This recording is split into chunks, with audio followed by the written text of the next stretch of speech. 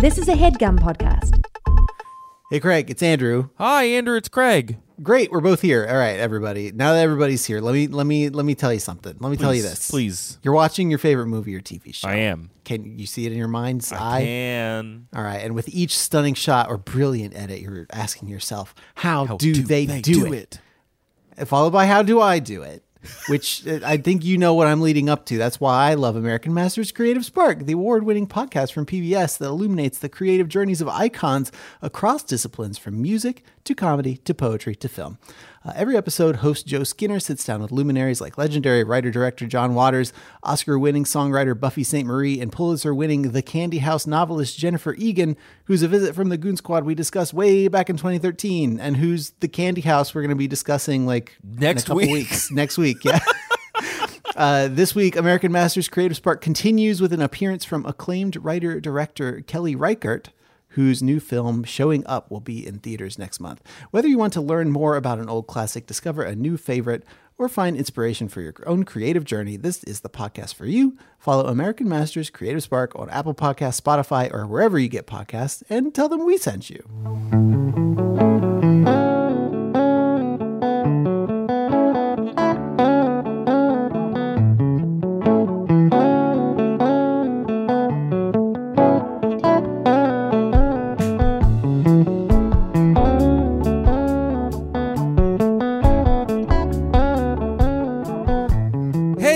Welcome to Overdue. It's a podcast about the books you've been meaning to read. My name is Craig. My name is Andrew. We got all the books in the shelf here. All the books in the shelf. Yeah, we do. All of them in this shelf. They're all here. Everyone's here. Everybody's here.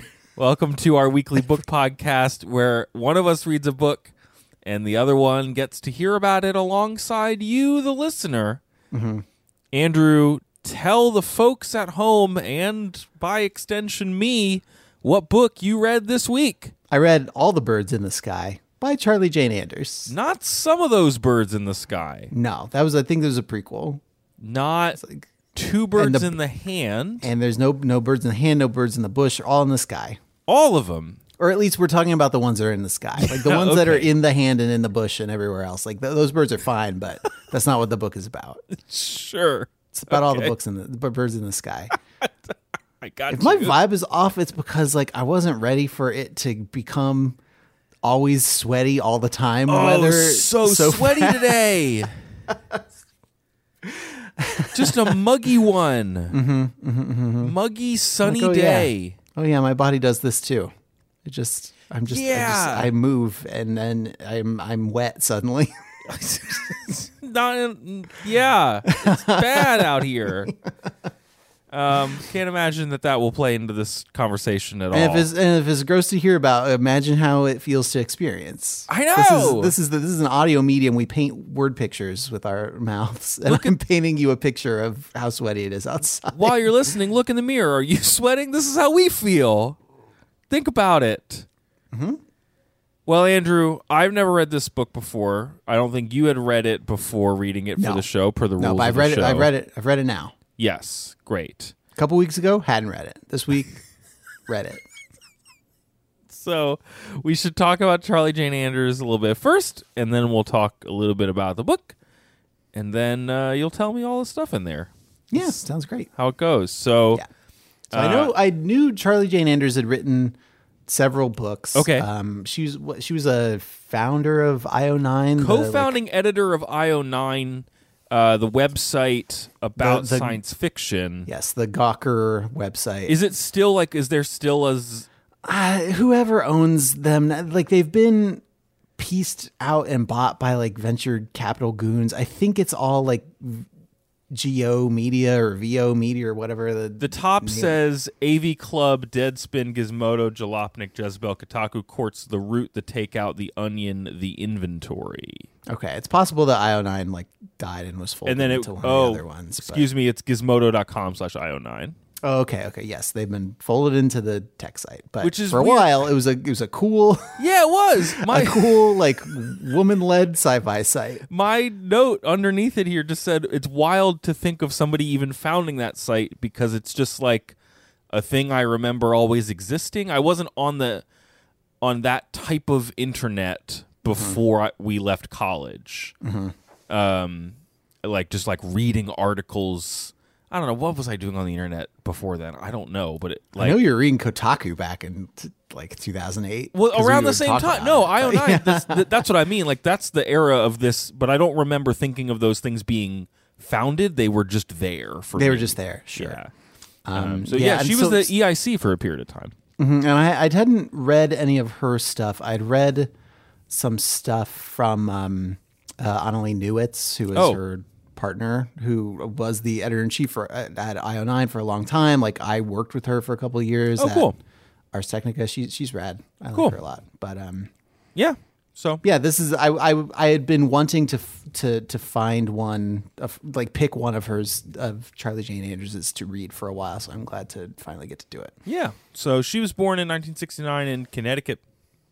Studied University of Cambridge. Studied abroad in China. I found an interview where she said that somebody was asking her when she first started writing fiction, and her response was in third grade she was filling up her workbooks with Doctor Who fan fiction. So stardom young. In addition to IO9, also co-founded Other Magazine. I think was the publisher there for what Other Magazine? You have to ask her. First Base. That was she was published there from 2002 to 2007. She's had other work published in Tor, Strange Horizons, McSweeney's. Is or was the sci-fi fantasy reviewer for WAPO. I'm not sure if that's still her beat, but has reviewed a bunch of sci-fi fantasy as well.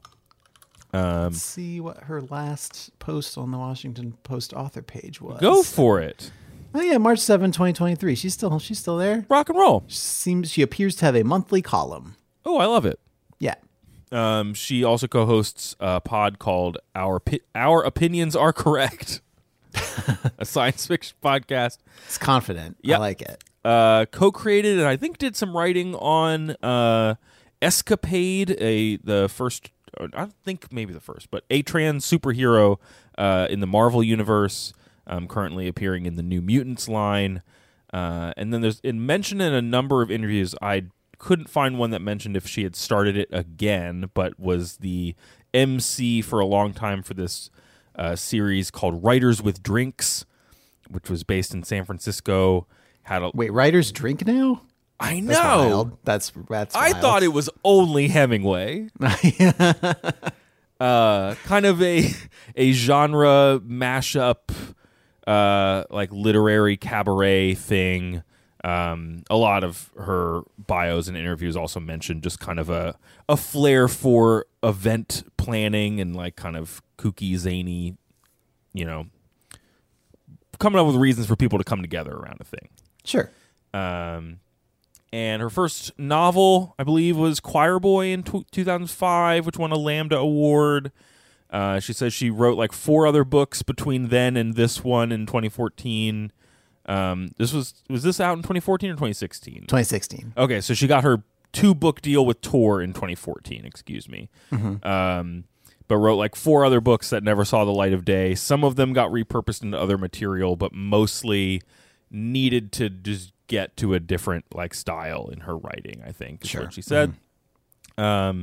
There's a teen, like a YA trilogy, Victories Greater Than Death, Dreams Bigger Than Heartbreak, and Promises Stronger Than Darkness comes out I thought about this month, I think. I thought about Victories Greater Than Death, but I didn't want to, like, we have both you didn't read want a to do bunch first of, like, book? Yeah, we've both read a bunch of, like, number ones of series for the I'll podcast. be And, like, usually it works, but I just didn't want to. I'll be interested to hear about how this one ends, because there was at least one review I saw that was like teeing up for a sequel, and I didn't read that anywhere else. So. I mean, I guess insofar as like both the main characters are still alive at the end, like what? Okay, I guess I think we're just trained to expect a sequel to everything now, especially like in genre fiction. Yeah, even though I'm reading the the new Jennifer Egan for next week, and that is literally like got a big sequel energy. Just the end with the question mark at the end of every book or movie or TV show is just implied at this what point. If like you paid me again? The end, unless you want, unless you're into it. Are there sequels to like shoes? I guess there is, right? Shoes? Like, I'm trying to think of a thing that is a very popular thing that people buy and spend money on. I mean, I know that there are. Listen. I don't know about shoes, but I think there are like different models of shoes. That's in true. The way that there are different models of like iPhone. Car. Yeah. Mm-hmm. You know, they made a movie about a shoe. Huh? They make movies about anything these days. Yeah. Yeah. Well, she won the 2012 Hugo for I think it was a novella, 6 months, 3 days, and then. In 2017. It's a short story collection. Oh, thank you. That's why I said the word weird. Thank you for knowing that I was incorrect. Or maybe 6 months, 3 days. Okay, the short story collection is called 6 months, 3 days, 5 others. So I guess it could include the short story 6 months, 3 days, and then also 5 other short stories with different names. Yeah, now we're talking. It's unless it's it's like a second version of 6 months, 3 days, which is called 6 months, 3 days, and 5 others. It's really not the end. Super clear. Yeah, the end. I don't know. This book, All the Birds, won the 2017 Nebula and Locus Awards. Was a finalist for the old Hugo. And said the earlier drafts of the novel included aliens and an evil wizard. It was overstuffed with genre elements, but it was around the 6th draft that she decided to focus it in on the story of a witch and a mad scientist. She told Sci-Fi Now, I was noodling one day on something else. This kind of popped in my head. Very early, the original concept was witch versus mad scientist, or mad scientist versus witch. And it would be them fighting each other. It would be some zany thing where they would be setting death traps, like spy versus spy. I was thinking about them being enemies, and that lasted a month. I had a month where I had a document called Mad Scientist versus Witch that I was putting a bunch of stuff into. And then I was like, what if they were friends? And then went in a different direction. Mm-hmm. She talks in that interview with Sci-Fi Now about the revision process being about toning down a lot of zany stuff, particularly in the first half, so that you can identify with the characters a bit more and get invested in them. Yeah, the first half is more grounded than the rest of it, I think, because there are magical and sci-fi elements that are asserting themselves like right from the jump, but I think the first half of the novel is overwhelmingly like kind of one of those kid like tweeny sort of. Yep. My parents don't understand me, my sister doesn't understand me, I'm a nerd outcast at school, and then I found the one other person I can relate to. It's all very like elementary school like alienation stuff. Yeah. Ooh, there's another quote I found about that. I'll just toss it out now since you just brought that up. Sure. This is a little long, but just bear with me. Part of what I wanted to get at with the book was when you're young and isolated and about to be a teenager, you think that if you could just find other people like yourself, like other mad scientists or witches, or if you're goth, if you could just live in a town where there's more than one other goth, if you could find other people like yourself that you fit in with, that understand what you're dealing with, then your life would be perfect and awesome. And then you grow up and you move to the city and you do get surrounded by other goths or mad scientists or witches or whatever. And you get to find other people who are in the same group as you. And that doesn't suddenly make your life perfect or wonderful because they're never going to be the exact same person as you. And they're going to have all these expectations of you based on you having the same identity as them.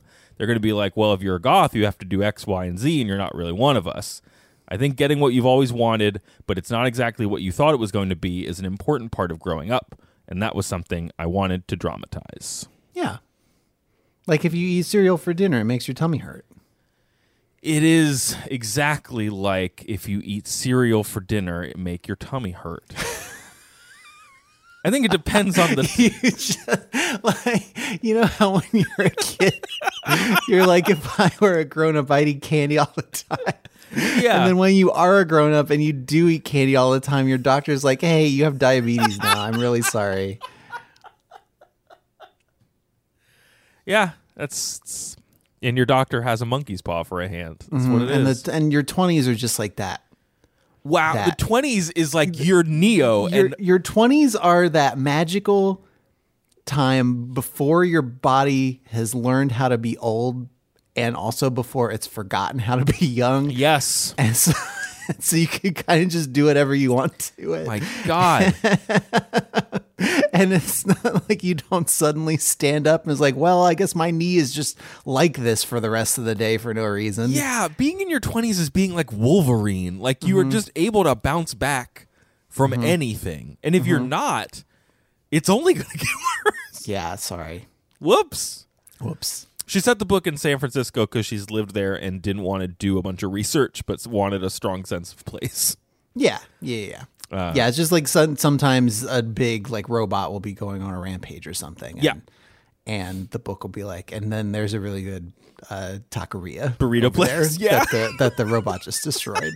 So yes. It is my understanding that the research she did do was like on some of the science stuff for the mad scientist character. And there's a list in the acknowledgments in the back of the book, and I won't go through it, but she does thank a lot of specific people for specific elements of the thing. Oh, neat. Especially around like some of the like the near future apocalypse stuff and some of the technology stuff. Like they're definitely folks that she's consulting to make sure that she's getting things like you don't want to say right because it's like pretend, it's not real. Yeah. But that it feels right.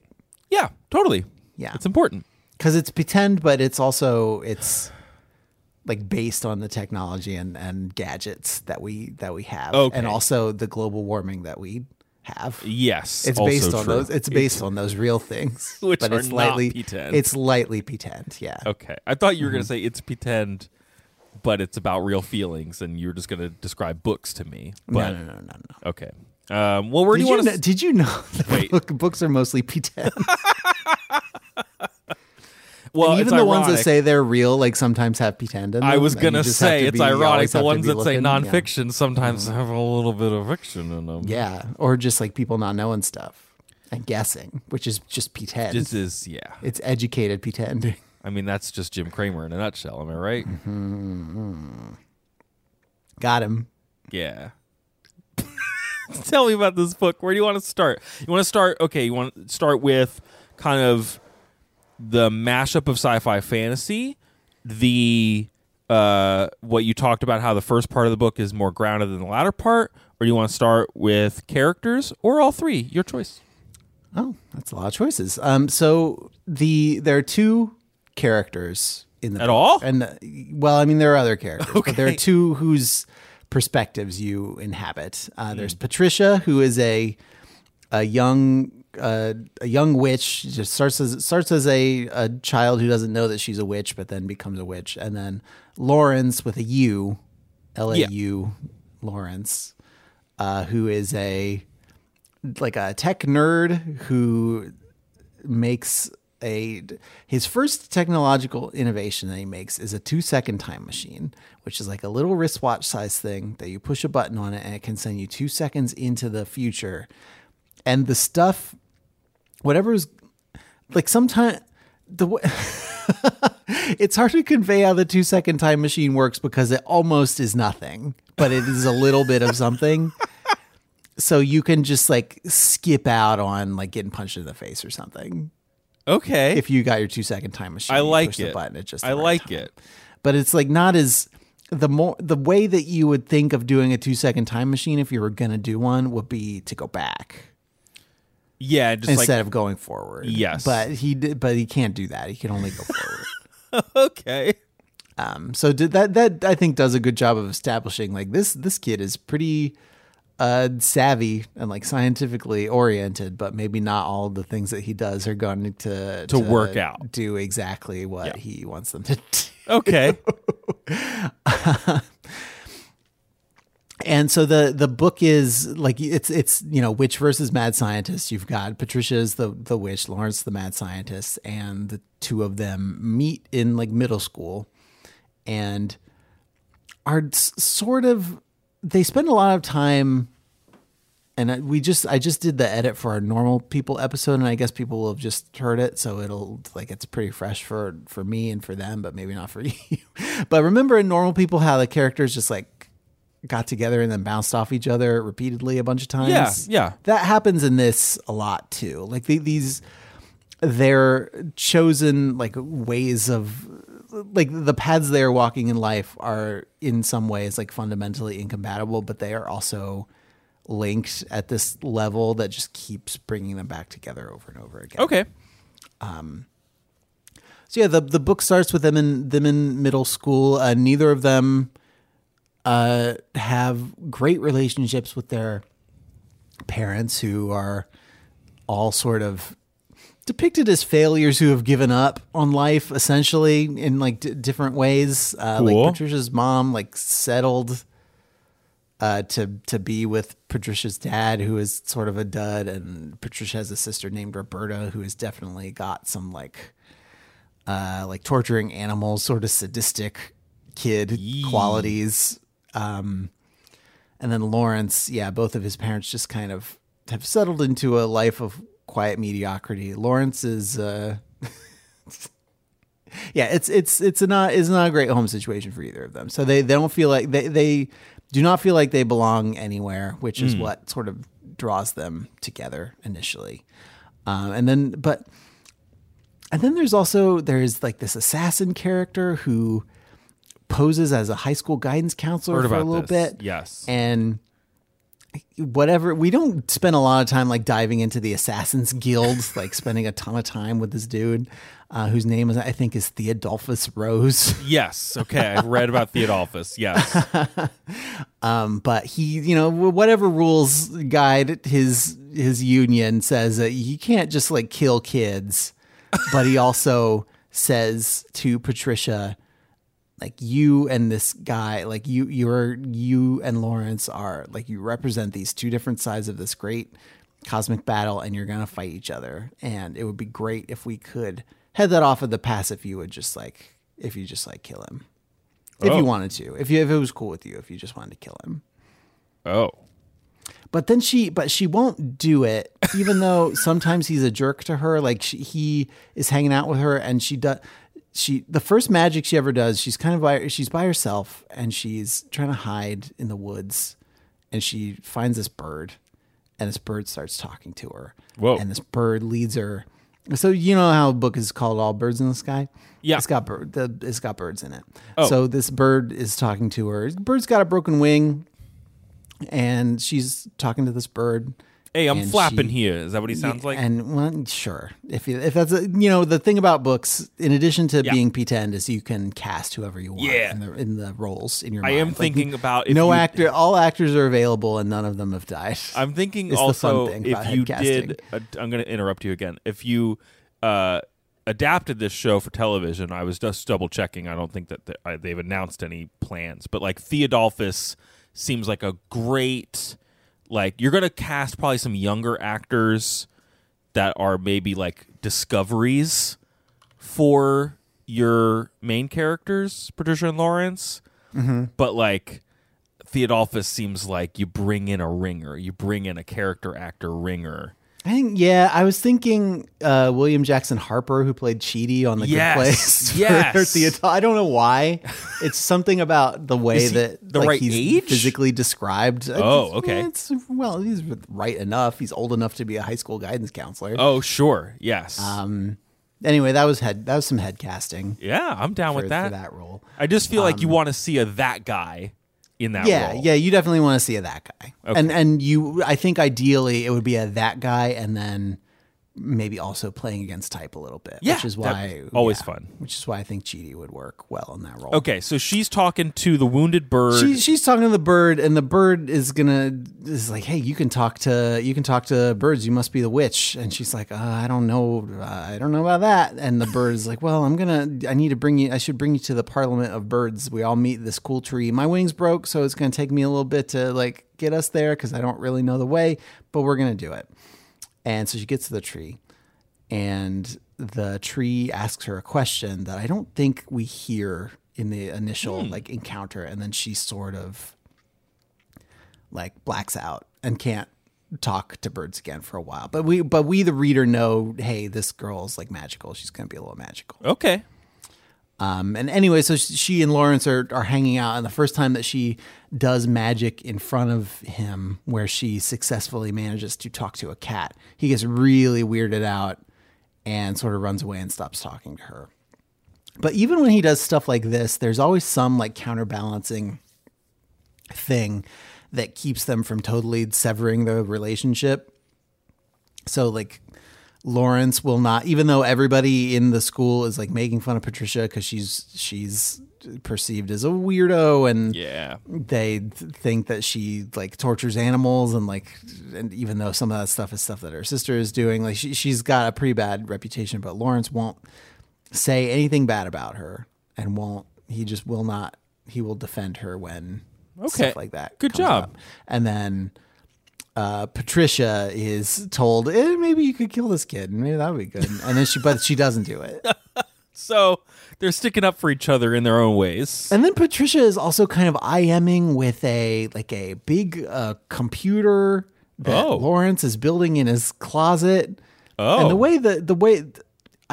only place in this book where I really had to just like tell my brain to shut up was when it was talking about Lawrence just like combining a big pile of motherboards in his closet to make like a computer that slowly gains sentience. And I'm like, I don't know. That's not really how you can't just stack a bunch of motherboards together and make like a supercomputer. But it's sci-fi. It's P10 also. When I was camping as a little boy, the night after we had a campfire, I was just rounding up sticks, just little sticks. Just picking them up. Pick up sticks. And I was putting them in the fire pit. Which must have still been hot enough. Some embers were still going that I couldn't see. That it just turned into fire. And in my brain, I just put a bunch of sticks together, and all of a sudden it made fire. So like maybe you get enough motherboards together, and it makes an AI. And this how else is it going to happen? This is how Dolly works. Yeah. Okay. Is some Silicon Valley bro just like kept stacking processors on top of each other in his closet until it started spitting out images with too many fingers. I haven't seen any Substacks telling me that's not how it happened. Yeah, Casey Newton, get on this, please. Please show me their closets. How many motherboards are in there? So she's IMing with this. It basically is like a large language model style, like not really sentient, but like feigning toward sentience, aspiring to sentience. A smarter child. Yeah, a smarter child thing, basically, which is, we've got one relevant example for people who are alive now, and then one stupid old example for people who are 37 like us. And who are not alive now. Yeah, right, exactly. We is that like a wait? What is the nature of that like IMing relationship? Like, how does that? Is that Patricia's just very. I don't know that it's really a secret. Patricia's just lonely, and like this is a thing that she can bounce thoughts off of and try to make herself a little less lonely. Okay. This first part of the book is what it sets up is these two kids are alienated from everybody in their lives, including their parents and their siblings, if they have them, and people at school. Like, if not actively antagonized, then at least not part of any in-group. Yeah. And then it also sets up that Patricia and Lawrence have a bond, and then also sets up Patricia and Lawrence are on a collision course. And that's what you get. Okay. And then the book starts to time jump. It time jumps to when they're adults. They're now living in San Francisco, and Lawrence has fulfilled his promise of becoming like a mad scientist, and Patricia is a practicing witch who's walking around and like healing and hurting people. Oh boy. But you've skipped like the last things that happen in either of their like timelines is like Patricia helps the AI robot in Lawrence's closet attain sentience. Its name was change me with like an @ sign and some other stuff in the name, just because Lawrence figured once it became sentient, he would want it to pick its own name. So it's initially named Change Me. Then after that, it's named Peregrine. So Peregrine, with Patricia's help, attains sentience and then is just kind of like released out into the network of the world, and it's just like begins this life that we don't really see as this distributed intelligence sentient entity. Huh. I love stuff like that. And then also Patricia is like running from people at school, and it basically has a "you're a wizard, Harry" moment where somebody drops in and is like, "Hey, it's time to take you to the secret wizard school. It's time to go." Okay, so there is a secret wizard school. You don't. So you don't spend a ton of time there because the time spent there is mostly glossed over in the time jump. Okay. So you get a little bit. It's called the Eltisley Maze, I think, and it's this combination of two different schools of magic. One used to be Eltisley Hall, which is where healers go, and it's very like ordered and predictable and regimented. And then the other is the Maze, which is where Trickster. Those are the two schools of magic in the book: are healing and Trickster. And Maze is where tricksters go. The headmaster is like somebody who never wears the same face twice. Whoa. And you never know at lunch if you're going to be eating like pizza or like worms. I made that up because I don't remember the actual examples, but it's just like, that's so random, but as a school that you have to go to learn stuff from. That's so random. But Lawrence does not go there at all. Lawrence goes to just go. No, he's just he's a science boy. There are some scientists who he kind of links up with a little bit as a kid who are like, "Oh, hey, you made a 2-second time machine. That's you're somebody to watch." Okay. So he's kind of a Silicon Valley tech bro type guy. Love it. Except we're living in a near future where we've moved slightly past the iPad into a realm of like, you know how your phone and your computer try to like scan your emails and like do helpful clippy nonsense to be like, hey, we're going to help you track this package. We're going to make this calendar appointment for you. Like it is analyzing all this stuff about you to try and do something like anticipatory and helpful, and a lot of the time it doesn't work out, but it's trying really hard. Well, because everybody thinks that it's going to make your life more efficient because you've got that grind set and that's what you want it to do.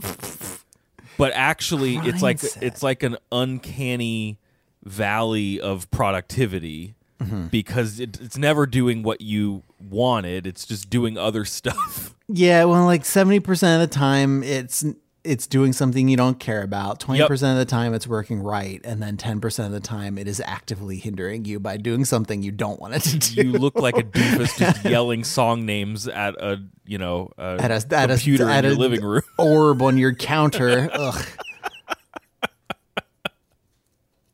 I've watched you lose it a little bit telling that orb to stop playing whatever HomePod song because you'll say, "Hey Siri, stop," and I just said, "Hey Siri," like an idiot. Oh no, you just set off everyone's things in their cars. I said the magic word.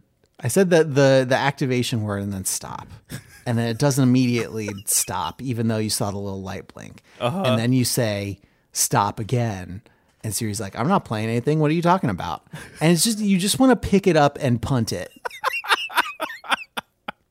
I do not have one of these. I don't know if I have the Apple one because I'm like marginally less bothered by the privacy implications than I am by Amazon stuff, because Amazon has made a point of, I don't know, buying a huge fleet of indoor and outdoor cameras and vacuum cleaners and like kind of everything that they need to do to be to know everything about you and your house and be listening to you 100% of the time. Yeah. I use it almost exclusively for setting timers so I don't have to touch stuff when I have chicken juice hands. Yes. And like playing music for Henry. Yeah. Those are two good reasons to have this technology, not to remind me about emails I'm ignoring on purpose. Right. Or it's like sometimes when I give Siri a command that's like send a message. And the HomePod is like, well, if you want to do that, you're going to have to turn on the thing where I can tell the difference between you and the other people in your house. And I'm just like, nope, I'll do it the other way. I will, and this will be the last thing, I will occasionally use Siri to text while driving. Yeah, it's all right for that. But it will always ask me it'll always say you usually use messages for this. I'm like, yeah, that's the only app stop it.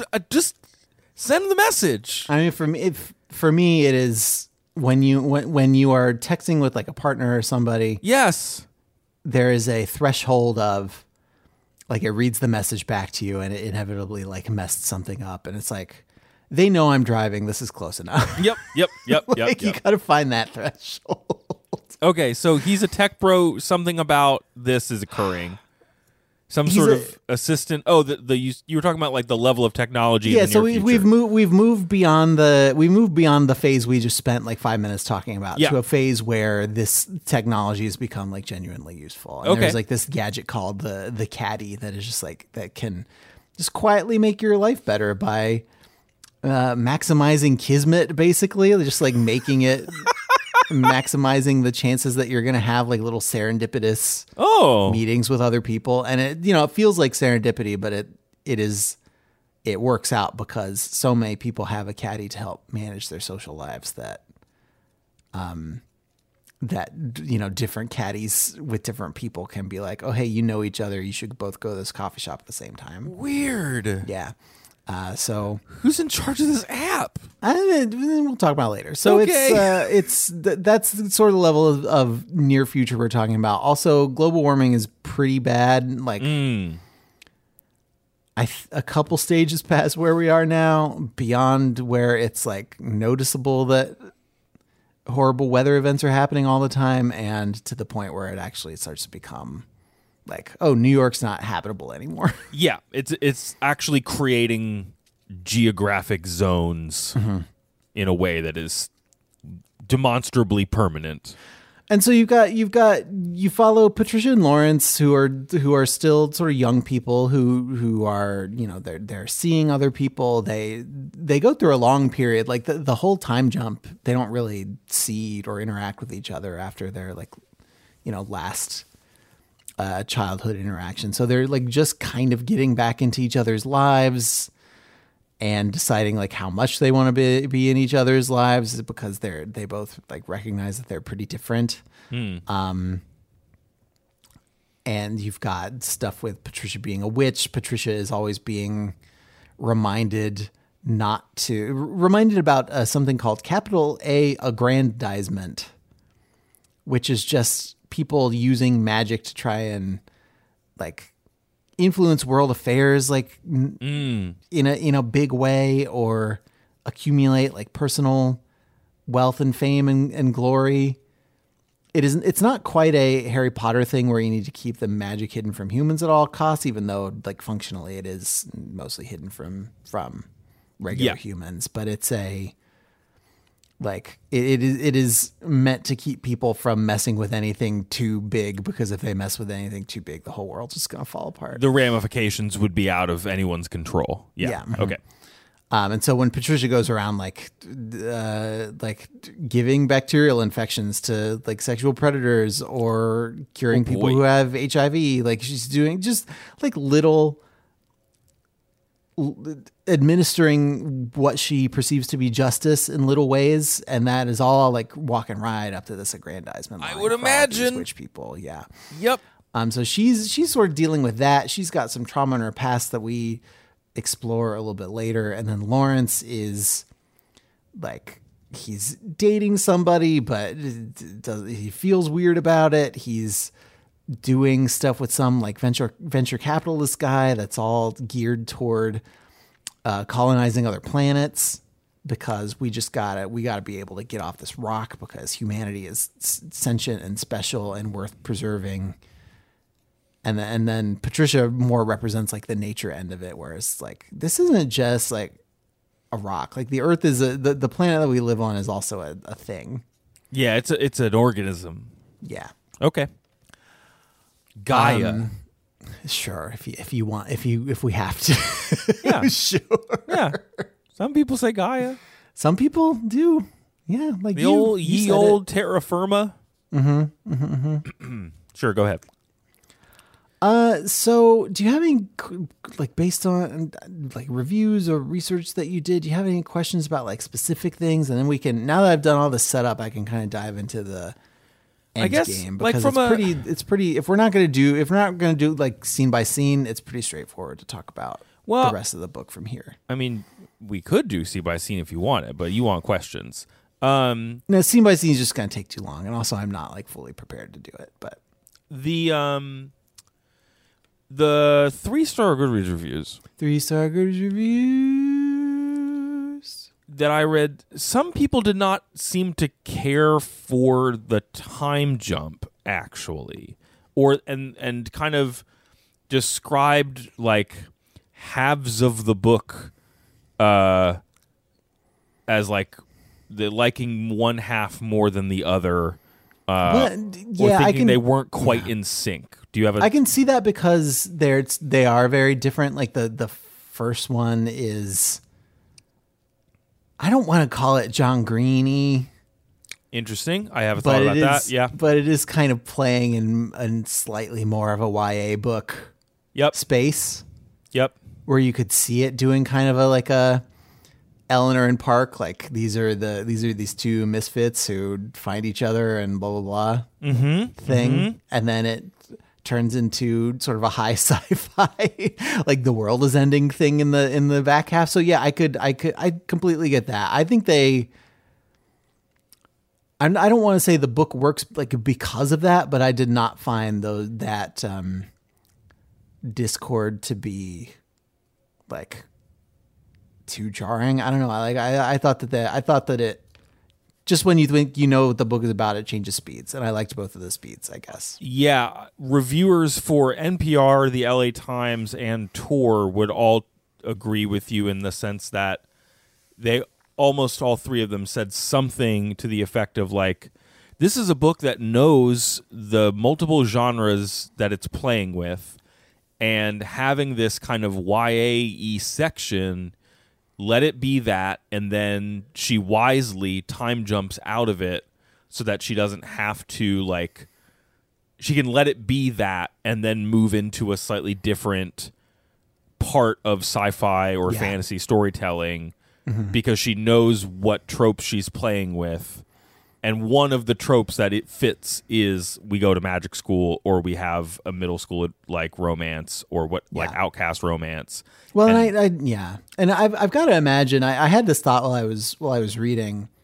I think that both of them, both of these halves of the book, if we're chopping it up that way, must like draw on different facets of her experience. Like I can imagine a lot of the stuff in the like middle school section of the book. I don't, you never want to like impose a reality on this, just like assume stuff about somebody's reality. But I've got to imagine that as a person who eventually came out as a trans woman, like growing up in the 70s and 80s, that middle school and high school and even like family relationships must have been like pretty hard sometimes. Yep.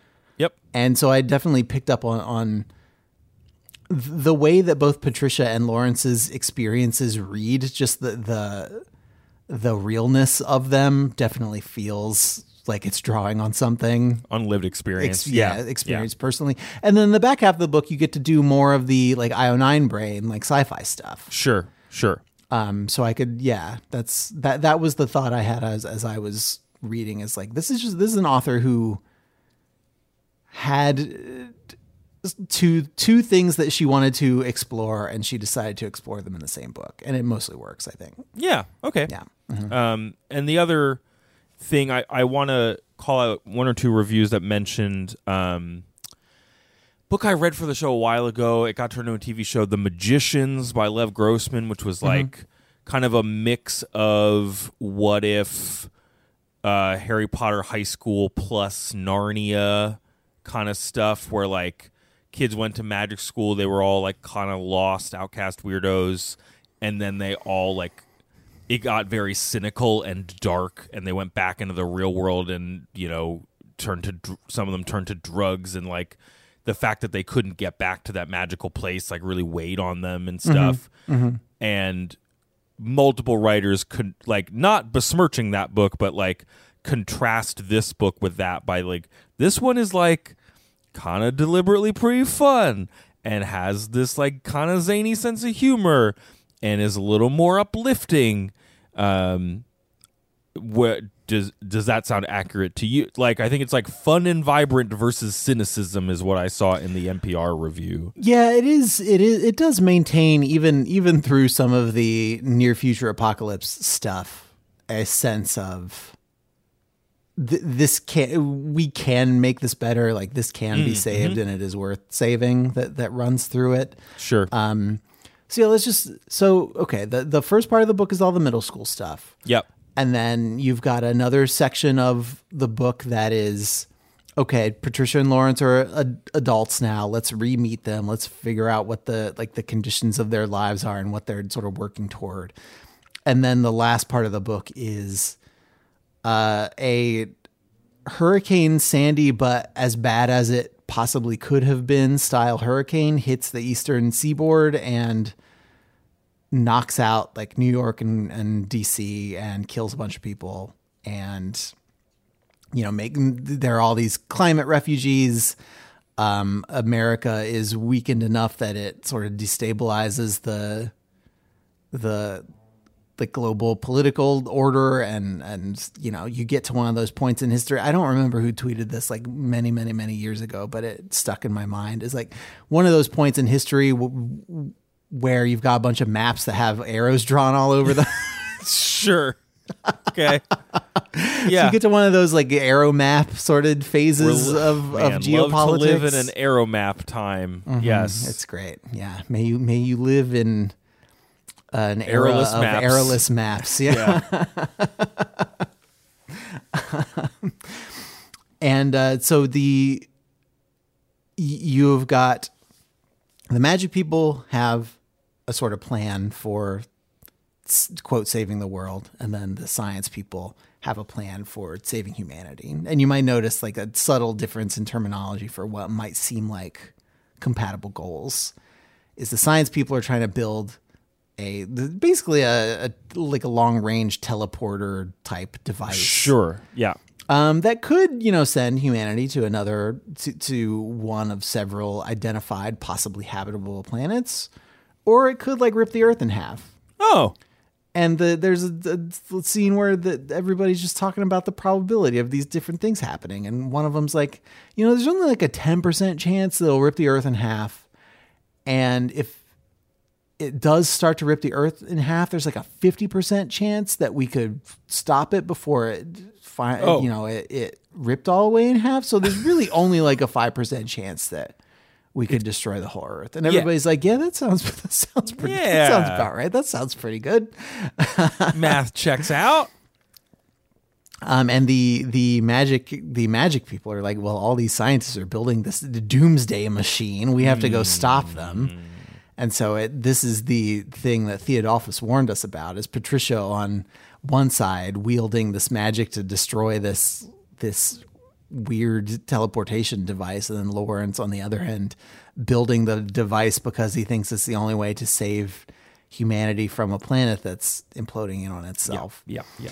So the magical plan, like the plan B for saving the world, is to basically introduce this thing that they refer to as like a version of colony collapse, where you make every human completely and totally unable to hang out with other humans. You just make it like intolerable for people to relate to each other socially. Oh. And then just society kind of stops.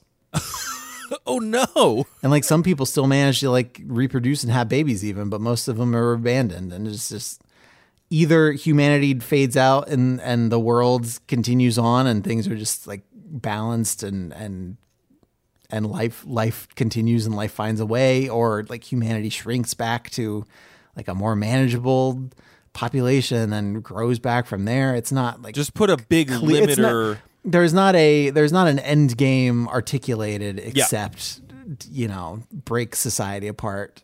Well, and to save what is savable. That seems of a piece with what kind of a magic-y organic approach to a solution would be, which is like, we don't necessarily know where it ends up, but we know that it will change it from what's happening. Yeah.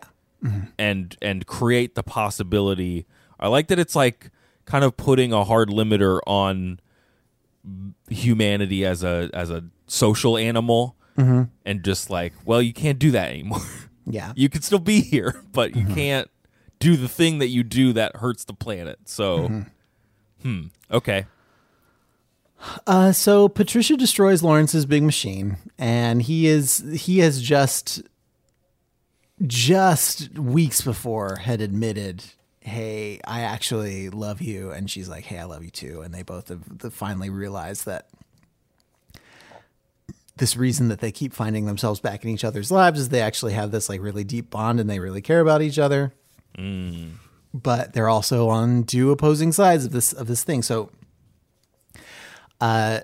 Patricia destroys this machine, doesn't really see Lawrence is there, but knows he's probably there. Lawrence has like left a long voicemail on Patricia's phone about how he loves her, but she hasn't heard it. And so she thinks that he, in going off to this bunker to work on this teleportation device, has abandoned her like he kind of did in high school after she did magic to that cat and he ghosted her for a little bit. So they're both feeling kind of wounded in their respective corners. But then their caddies start acting a little weird. Remember caddies? I remember them. The little computer boys. Mm-hmm. So the caddy network is Peregrine, the closet AI computer. Okay. From before. Peregrine was purposely sort of hiding itself from Patricia and Lawrence because it just didn't want to. I don't know. It just didn't want to have an awkward conversation. And the whole, so it brings them together. Like it keeps undeleting this voicemail that Patricia didn't listen to. And so she finally listens to it and realizes, hey, she read Lawrence the wrong way. And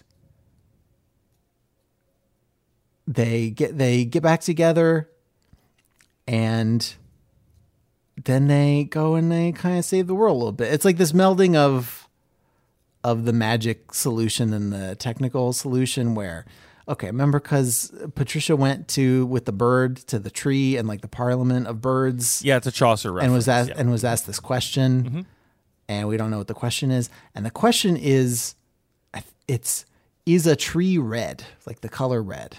Oh. Often it is not. And this is also the question that Patricia asked of Peregrine that like booted it into sentience. It's like the reverse version of the Star Trek episode where Captain Kirk breaks the computer by asking it like by presenting it with a logical contradiction. Oh, okay. Yes, okay. It's like you present the computer a question that's like, wait, I'm sentient now. Well, because like I presume, does the book give any sort of answer to this question, or is the answer that Patricia ends at is I don't know. Okay. Like there are so many. Not only do I not know what the tree you're talking about, I don't know how things other than humans would see it. I don't know how it I would don't appear know, man. in like other I've dimensions. Never been a dog. It gets very like, oops, took too many gummies here for a minute. Just me in my closet, just shoving gummies into a pile of motherboards, trying to make an AI. But I like that as a question that would kickstart an AI, like a creative, abstract, kind of. You have to consider the nature of perception and reality and sentience. Yeah. Yeah, that acknowledges the messiness of existence. Whatever. Yeah. And so what ends up happening is Patricia's like, hey, I like answered your question finally. Like, don't I get something? And the tree's like, well, what do you want me to do?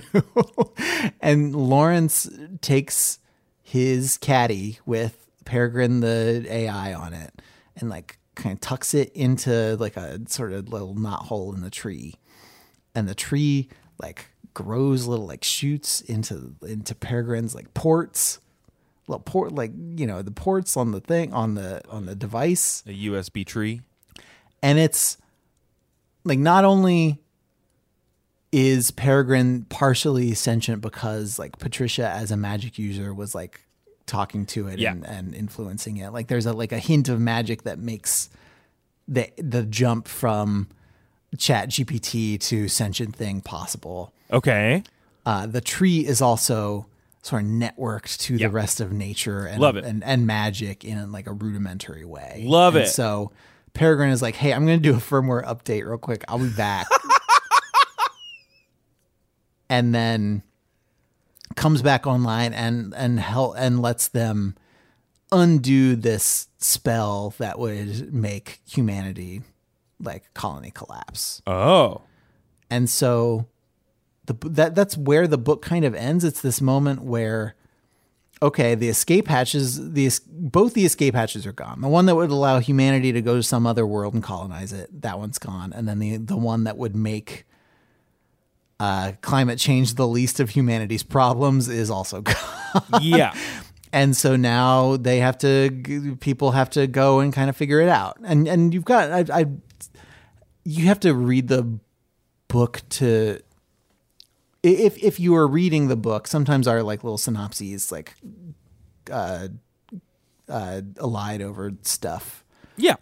What? That makes like an ending thing feel like more satisfying than it is. But you do get little snippets of scenes even when like bad things are happening to people and the apocalypse is happening, where there's still like these little moments of humanity like flashing through. Sure. Where they, for some reason in the apocalypse, like hipsters brought back like madrigals, and now people just go around and sing madrigals all the time. And so that's a thing. Do you remember sea shanty TikTok? Sea shanty TikTok was cool. Madrigals do whip. I remember music history in college. Not William Byrd. Thomas Byrd? Which one sold the bridge and which one made dope madrigals? Robert Byrd? Robert Byrd, I think. Our music history teacher. Blow the trumpets. At Robert College. Byrd is the senator. I'm thinking William Byrd. You're thinking William Byrd. Cool. Not William Byrd 2, the American lawyer. Our music teacher at Kenyon, his name's Dane Hushamer. He's a cool dude. I think he's still there. I think he's still there. Yeah. And whenever I'd see him at reunions, we'd just like chat for a little bit, because I also did a bunch of computer stuff for him after I graduated and started fixing computers for the school instead of attending. Yeah. It was so wild because he was like the first person who I came to fix his thing, and I was like, I tried to call him H, which is what all the students called him. And he was like, please call me Dane. We're like adults now. But anyway, we did a Wednesday morning music history class with him. Craig and I did. Yeah. And there was one day where I think it was Thursday morning, because Wednesday Wednesday was hump day party night. And so a bunch of people some people didn't show up. Some people showed up clearly not prepared to discuss the material. Yeah. And so that day's lesson became a very long, exasperated rant on exactly how much money you were wasting by paying to go to college and then blowing off class. Like by individual class period, he broke down the math. It's like, I didn't know I was taking an econ course over here. Never forgot. That class ruled. That class was great. We listened to a bunch of cool madrigals. Anyway, this book is a lot of fun. I liked it. You should read it. Well, I'm glad you got to that you did explain the ending, because I was wondering what I saw in some reviews mentioned as kind of a rejection of binary thinking in terms of solving crises. And even talking about how, there are these two schools of magic, and once they were at war, but then they grew back together. And so now you've got science and magic, which appear to be two different schools of thing. But what if they're just two branches that grew apart and can grow back together? And I really respect that she didn't then show you what the magic third way is. Instead, she just was like, there's other intelligences. The two solutions that you came up with were bad. She left it open for a sequel, though. You remember that review was like, "Hey, sequel's coming." Apparently, she did not write a sequel, but she did in the collection, Andrew. Oh, the one with the name that we couldn't 6 figure months, out? 3 days, 5 others. It was one of the others. She wrote a short story called Clover about Patricia's cat. Okay. But it's not a sequel. I don't know. It's under a Wikipedia header called sequels, but I don't. It's not More a of full a sequel. I had Squeakquel. David Cross got to get paid. Thanks for telling me about this book, Andrew. Thanks for listening to me. Maybe I will become a sentient AI someday. Yeah, all what birds in my- the sky, you know. What my activation question will be. Who knows? What was your mother's maiden name? Well, What was the first concert you attended? what was Those your are favorite those are my restaurant in activation college? que- Yeah, those are my activation questions. What was the first name of your best friend in 5th grade? I don't know. What was the name of your first dog? Mm-hmm. How do you know how many dogs I've had? Question. Send us an email with your activation questions and your answers if you want us to have that information. OverduePod@gmail.com. Hit us up on social media at OverduePod. Thanks to Starfish Chick, MBK, Maya, MK, Brad, Lulu, Liesel, Jamie, Nancy, and many more for reaching out in the past week or so. Thanks to Nick Lorandis, who composed our theme music. Andrew, if folks want to know more about the show, where do they go? OverduePodcast.com is our internet website. Up there we have the books that we have read and the ones that we are going to read. We talked about did we talk about the schedule when we did the intro for last week's episode? I think we just talked about this book. We talked about the schedule 2 weeks ago. Coming up next week, Candy House by Jennifer Egan. And after that... Return to the Goon Squad. Yes. I'm like a third of the way through, and I'm like, I had to stop and just like crack open the internet and be like, all right, which of these characters are Goon Squad people? I don't remember. I read this book like 9 years ago. Yeah. I don't remember anymore. I'm like getting like, I think maybe. And okay. And then after that.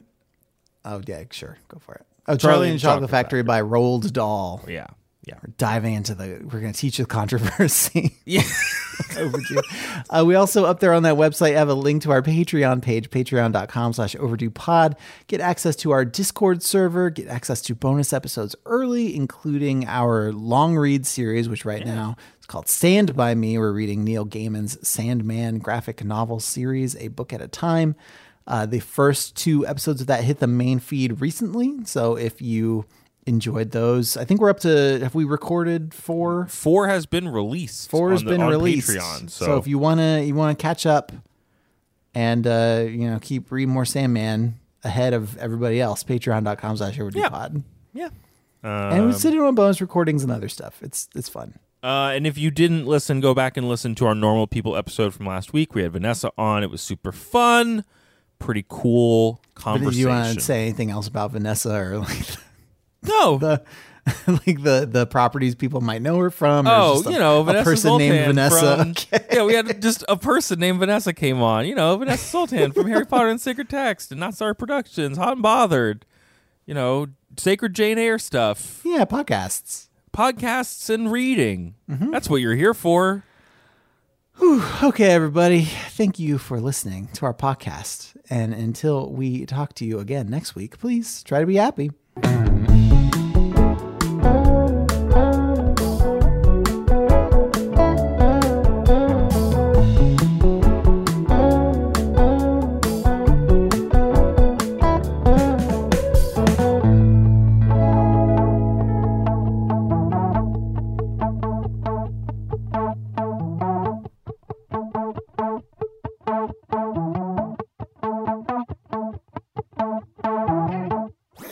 That was a HeadGum podcast.